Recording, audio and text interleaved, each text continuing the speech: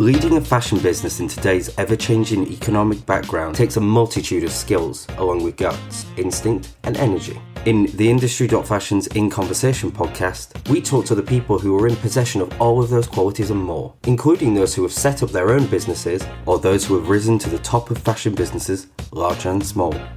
We delve into the background of these leaders' careers, find out what drove them to success, what continues to motivate them, and what their ambitions are for the future. We also get their take on how they see the industry developing, along with their advice for those wishing to follow in their footsteps.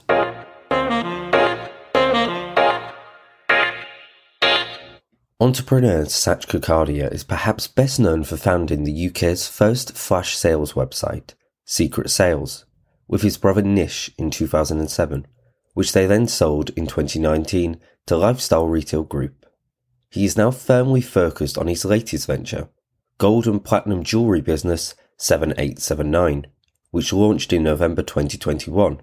Having secured 5.5 million in seed funding in November 2022, and with a pop-up space currently running in Harrods, Kakkadian discusses with Tom Bottomley, contributing editor, about how he's learned from his past and what his plans are to scale the business in the future.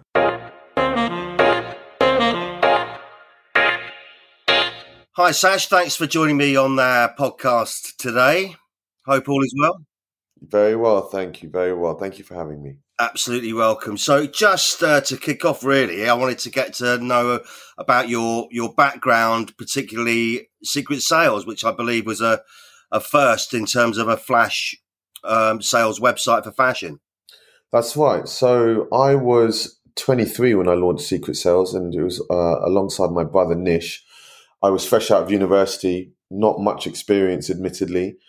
I saw an opportunity within a business model that didn't exist in the UK and decided to launch that model without a huge amount of consideration. We planned and we thought about what needed to happen, but we didn't think about, I guess, the business scaling as quickly as it did. And, with it being the first flash sale business in the UK, and back then there being quite strict periods of time to which you could host a sale, it just worked, and it really took off at a very fast rate. And, that was a wonderful experience for me. That was 10 years of sort of, scaling a business, making lots of mistakes, but equally, having a lot of fun along the way. And we built an incredible team, and I think we sold that business, it was 2017, to private equity.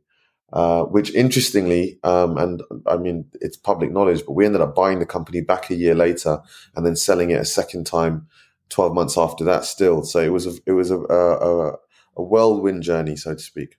What did you think? What do you think you learned from that whole process? I mean, there's so much that I took away. I think, I was a young boy when I started that without much management experience, didn't really know how to scale a business, let alone a team, and the politics that would have coincided with that. Now I've launched my second business. I'm a very different leader, and the stuff that I learned at Secret Sales, I'm applying in this new business, which revolves more around my approach to certain decision making, my approach to hiring. I've got more experience now across the board, including marketing and various aspects like that. So I'm difficult to with any precision to say, well, this was a mistake. But I can assure you that over the period of the 10 years of us running Secret Sales, we learned by making mistakes, right? But what we were very good at is rectifying those mistakes and being nimble enough to sort of, navigate, certain areas that we didn't know. And I think part of being a CEO, entrepreneur, founder is not knowing everything. I think, that is part and parcel of starting a business. Like, you just don't have a playbook, and you've got to just navigate that and meander your way through it. And, we were quite good at sort of just getting back up and figuring it out. So when and how did you launch the 7879 jewellery business, and what was the original concept? Well, I sold Secret Sales 2019 for the second time and was taking some, time for myself. Didn't really know what I wanted to do. And I think that's quite natural, by the way, is when you spend all your life focusing on one business, and all of a sudden you then start thinking about other things, you don't naturally gravitate towards anything in particular. And sometimes, I guess people can lose themselves in that search. But, I became a chairman of a digital marketplace called WeHouse. I did some non-exec work. And then, COVID came in March 2020. And at that point, it changed everyone's lives, of course. Come the middle of that year, when everything is losing control, stocks and shares have gone haywire, traditional investment avenues were not performing in the way that perhaps people might have wanted. I looked at gold, and gold was trading through the roof. And it never really occurred to me why people don't invest in gold, at least on a more sort of wider basis. There was a lot of hype and a lot of marketing around crypto. The same thing existed around NFTs. And a lot of people lost money in both of those areas, partly because they're investing on the up or they don't really know what they're doing. And, when you then compare those investment opportunities with the likes of gold, which frankly is pretty linear, has been for three decades now, whilst it has peaks and troughs, it's linear. We don't, as a layman or as the general public, think about putting money in gold because we're not. There's no marketing around it. There's no hype around it. So I thought about what I could do, consumer facing, obviously with that being my background. Landed on the concept after some research on creating jewelry in the form of bullion, made from bullion. So essentially, giving people the opportunity to invest in pure gold and platinum, and actually let them receive it in a form that they can enjoy and wear. Coincidentally, none of this existed and still, doesn't exist outside of 7879. Most brands will sell 18 karat, which is 25% impure, or 14 karat, which is 42% impure. And the idea really is to give consumers, in a world of inflation and in a world where, people want to still invest, like gold is perceived as the best place to put your money as a hedge against inflation. So the idea here is, give consumers the opportunity to invest into gold, but for them to enjoy and wear their investment. And what we do as a business is we guarantee to buy that gold back. So you can track the value of your jewelry in real time using a personal portfolio that sits on the site. You can see literally how it works. And it's almost identical to how stocks and shares would work and, the way that you would track it.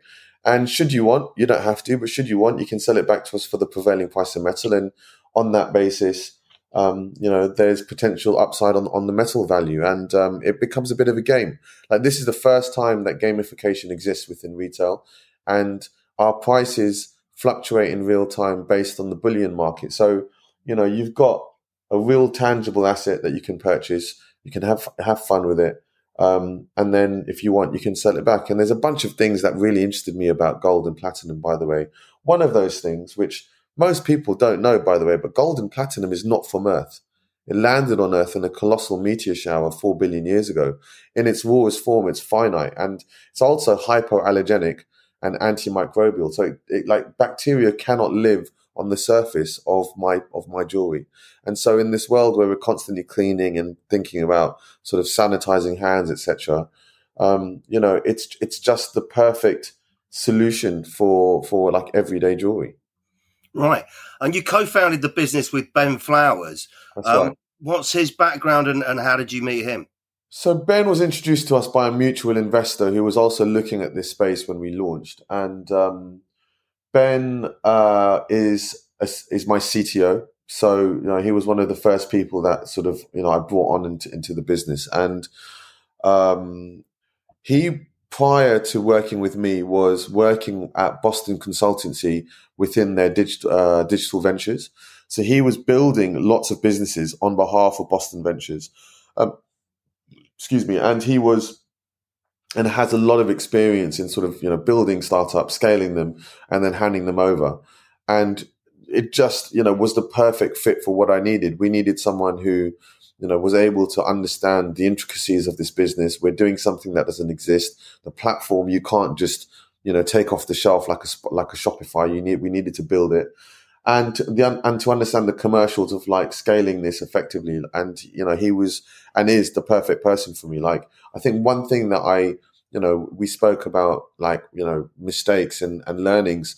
One of the learnings that I've taken from Secret Sales and applied into this business was that me and Nish, my brother, neither of us were engineers, all from a tech background. Yet we built what was essentially perceived as a tech business, albeit within retail. And, one thing that I think I identified with 7879 was that there was an experience that was missing within the management team. And so whilst I understand it, I understand the commercials, and as CEO, my responsibility is very different to Ben's. Ben, fills that void and is the perfect balance for me in this business. So when did you actually launch, and how did you launch? So we launched in November 21. That was the official, kickoff. Prior to that, however, I built 2 websites on Squarespace. I started driving traffic to these websites in the form of, social spend. And I wanted to understand what customers were attracted to, like, because what we're doing didn't exist in any form. So needed to understand, are customers interested in buying pure jewelry? Are they interested in understanding, the investment angle? Is the transparent pricing of more importance? And it turned out that actually all of our USPs were sought after, but just by different demographics. The older demographics like the investment angle. The slightly younger demographics really like the transparent pricing. And then, we've got a sustainability angle too. And so, what we found is we have a very, very broad audience, all of whom really like what we're doing. And I think, fundamentally, transparent pricing, giving customers a superior product for a fraction of the price will always trump anything else, particularly in a world where people are, struggling to pay certain bills, or, cost of living has increased, etc. So, I think we are not trying to do everything. We are definitely just trying to, be a jewelry brand first, but it's about the quality of product, giving customers, something that is superior, that has underlying asset value, that they can track and trade, and, for them to pay literally 60% less than what you would potentially see a similar product elsewhere. So how quickly did it grow, and how did you grow it? So we spent money on, again, paid social, paid search. I had a lot of data from those 2 sites in advance. So when it came to launching, it was a matter of dialing up. We were doing 130,000 in 1 month by month 5. Month 1 being just shy of 20K. So like we were scaling pretty fast. And we were on a £3 million run rate within 10 months. So, year 1 wrapped up nicely. The business has really taken, a nice trajectory. And the plan now moving forward is to think about internationalization. We want to diversify our product offering, and we want to make sure that, we continue to spend time optimizing and improving our conversion, etc. But, we feel like the foundations of the business are right. We've got the right pricing architecture. Our marketing needs to improve slightly. We'll be back for more In Conversation after this short ad break. Smash all your sales goals with Style Arcade, the world's #1 fashion software. Goodbye spreadsheets. Seamlessly connect all your systems into one source of truth, so you'll know what's the go with your sales, stock, future orders, and web analytics. With imagery all in one place. Now everyone can collaborate in a beautifully visual app. It's quick and easy to make smart decisions on which products are frequently purchased together, balancing your range instantly. With live tracking of your spend and margins, and reordering by size. Because sizing for maximum profit and minimum waste is what we do best. Whether your sales are hitting 1 million or 1 billion, join 300 teams globally and see for yourself why brands grow 74% faster when they visualize, collaborate, and automate in our app. Go from being a growing brand to a global brand today with Style Arcade. Returns are expected to cost British fashion retailers some £7 billion this year. On top of this, the waste generated by returns means the cost to the planet, as well as the retailers' bottom lines, is getting unsustainable. In our latest report that we've created with Bleckman, the leading logistics partner for omnichannel commerce, we look at how you can transform returns from a profit drain to a profit driver. Download your free copy today at theindustry.fashion. And where does the actual name derive from? So 78, 79 are the atomic numbers for platinum and gold on the periodic table.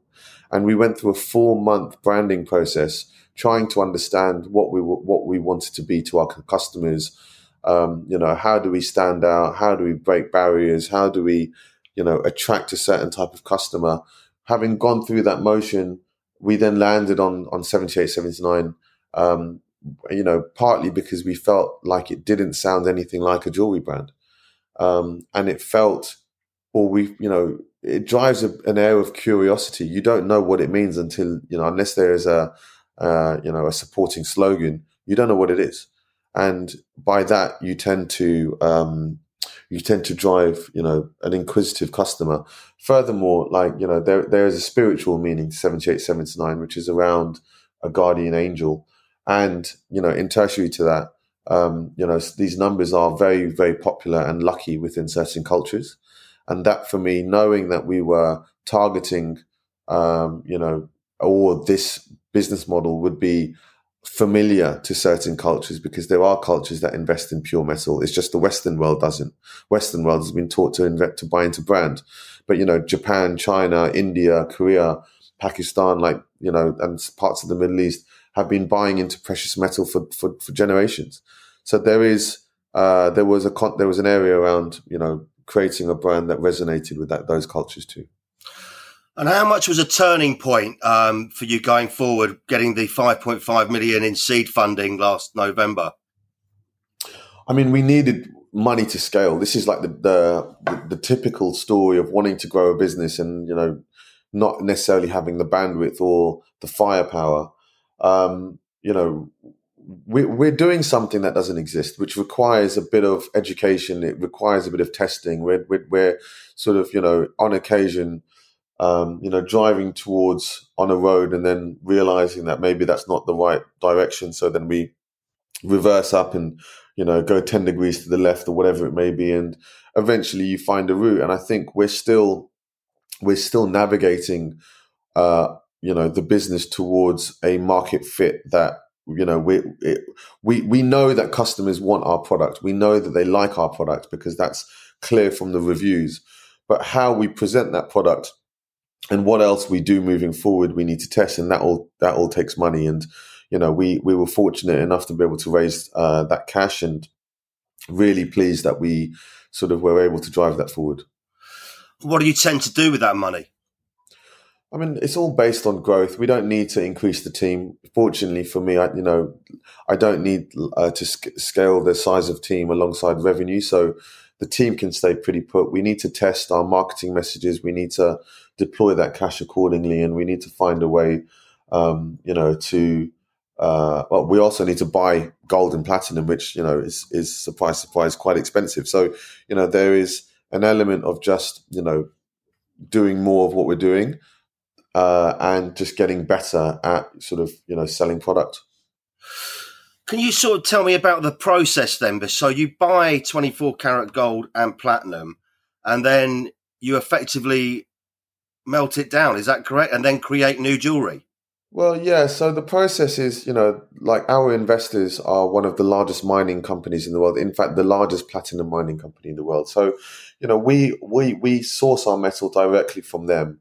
Our gold is recycled gold, and the platinum is coming from ethical mining. But the raw material is in the world of platinum taken from the ground. It's refined and purified and taken to a point where it's 9999, which is 99.99% pure. We are then making the jewelry, using only that pure metal, and then it goes through a process called work hardening, which is where the metal is compressed and strengthened without adding impurities. Those jewelry items go out to customer. People would use those items in whichever way they saw fit. In the event where they wanted to return it to us, we would buy that jewelry back at the prevailing price of metal, and we would melt it down and then make something else. And so there is a circular economy that we've created, which, like the recycled gold made into jewelry, then comes back, gets recycled again, goes back into jewelry. So, trying to minimize our carbon footprint and definitely do right by the world. So it's all brand new jewelry. It's not coming from any customers that isn't outside of what you've created previously. No, it's brand new. Our designs, it's all bespoke. Everything's fresh and in perfect condition. And even when we buy back the jewelry, we don't mind what condition it's in. We care about the weight. So, you could take a hammer to it and then send it back and you'll still get the same amount of money. Obviously, as a predominantly online business, how does it work on a physical retail level? Because you did the 4-week pop-up in Selfridges in April 2022, and you've got one currently running in Harrods. That's correct, yeah. I mean, we've built a separate app which allows customers, when they're purchasing in store, to lock in the price because our prices are still fluctuating. And they then, go and the point of sale is taking place in the department store. But, we are building now a strategy and a process that allows us to have a more permanent physical presence without the technical side, which means, less fluctuating prices, but still, a very affordable product, still made from pure platinum or pure gold. We'll be back for more In Conversation after this short ad break. I'm Tom Shearsmith, news editor at theindustry.fashion, and I'm here to remind you that every day we dedicate ourselves to producing daily news, features, and insights to keep our readers up to date and ahead of the curve of events changing the UK fashion market, such as breaking stories, interviews, and analysis. Remember to check in every day to stay up to date. All of our content is free to view, and why not sign up for our free daily update newsletter? And who's actually designing it? We have a team internally. There's 10 of us at the moment. We have a dedicated jewelry designer who works very closely with me. We're looking at trends. We're looking at what's working elsewhere. And, we're then basing our designs on what we need. There's also a bit of a science to how we approach design. So, now that we've got 12 months worth of data or more, we're looking at, product areas that are showing high levels of profitability and conversion, and then trying to steer our priorities within design towards areas that we know are doing well. So there are certain price points that are sweeter for consumer, particularly for first-time purchase, than others. And so, we know that if we do more products that sit within a certain price point, we're going to increase our conversion and we're going to provide or generate more first-time buyers, which then in turn generates more second and third-time buyers. So, everything that we do within the business is data-driven and very scientific. And what are proving to be the most popular kind of items? I think it varies. Different customers want different things, but it's very normal for accessible price points and the lower price points to be areas where first-time buyers come in because they're testing the water, they're trying to see the product, they want to see how it evolves, they want to experience it. And then what usually happens is a large chunk of those people then repeat buy, and the average order values go up and the lifetime value of those customers extends out. So, we have customers buying £4,000 cuffs, but we also have customers buying £150 earrings, all of which serves a very slight, a different sort of purpose. But our jewelry is to be worn, not put away. And what's really lovely about our pieces is that it's all created in what we call a satin finish. So it scratches in a high gloss, and the more you wear it, the more it comes to life. And so, we're trying to create items that that embody that approach to our design, which is coming identifiably 7879. And so we're not just going to produce things that are of a certain price point because we know they convert better. We're still creating lots of different ranges and lots of different products. And we feel like diversifying and offering breadth and depth is what customers want. And what's your biggest customer base in terms of men's compared to women's? It's 60% female versus male. So, we've got a skew towards women, but all of our jewelry is unisex. So actually what's really nice to see is you've got men and women buying the same product. And the fact that it's sustainable, packaging is sustainable, we're trying to do right in terms of being neutral, and, it's a modern brand for modern times. Okay, and you launched the Harrods pop-up in November last year, and it's running until, is it the end of February? It was meant to be middle of Jan, but now it's the end of Feb, which we're really pleased about. The guys at Harrods extended our pop-up because we were doing so well, and really nice to be where we are. We're in the luxury jewelry section on the first floor, adjacent to some wonderful brands around us, and a lovely experience, being in store, and very grateful to Harrods and everyone else. It's just been like a lovely thing for like a stamp of approval almost within the first year of launch, to have that pat on the back or that assurity that we're a brand that people want to see, and they're coming in store and buying specifically from us. So it's just really nice, and also to get to meet the customers and to have a conversation with people who are learning about the brand for the first time. It's a wonderful thing, particularly to understand what USPs they're moving towards and what they're attracted to. And I guess you're already thinking ahead to the next possible physical retail venture. Well, we definitely want a permanent place in both of those department stores, but we are thinking about, where else can we put our product? And, that includes digital outlets as well as physical bricks and mortar. So just exploring what that means. Okay. And what else? What's next to grow the business this year? What are the next steps? Well, we want to go international. We want to do that quite quickly. Getting into store and getting into digital outlets is going to be a key focus in the first 6 months of this year. We've got a new product development roadmap, so we're going to be launching product every 6 to 8 weeks. And equally, there is a need to think about scaling and what does the next round of business need to look like and things like that. So, I'm excited with where it's headed and what's happening. And, it feels like the business is moving. And I guess the UK is your strongest market, but what would be other emerging markets that you can see you doing well in? Well, this is the thing, is that this project and this business will immediately appeal to cultures that are already investing into precious metal. So arguably going into Japan, China, India, Korea, etc., would be a very low-hanging fruit. But we also, on the flip side, feel like going into the States and perhaps Europe would be an interesting area for us. So we're going to be exploring both, but trying to deliver from the UK is the only way that we're going to be able to test this. And once we gather the data, we'll then be able to create localized distribution centers. Is a standalone 7879 store possibly on the cards? Potentially. I mean, the thing is that the world is in a very funny place. Customers are behaving in a very bizarre pattern. Like, there isn't a huge amount of loyalty anymore. Bricks and mortar has had a renowned impact on certain businesses, some in a very detrimental manner. And any decision that we make to go and have a physical store would require a huge amount of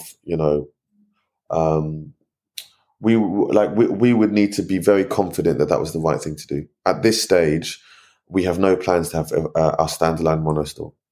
Fair enough. Listen, Sash, thanks very much for joining me today. It's been a pleasure hearing about the new business. Thank you very much. Really, it was really nice to be here. Appreciate you.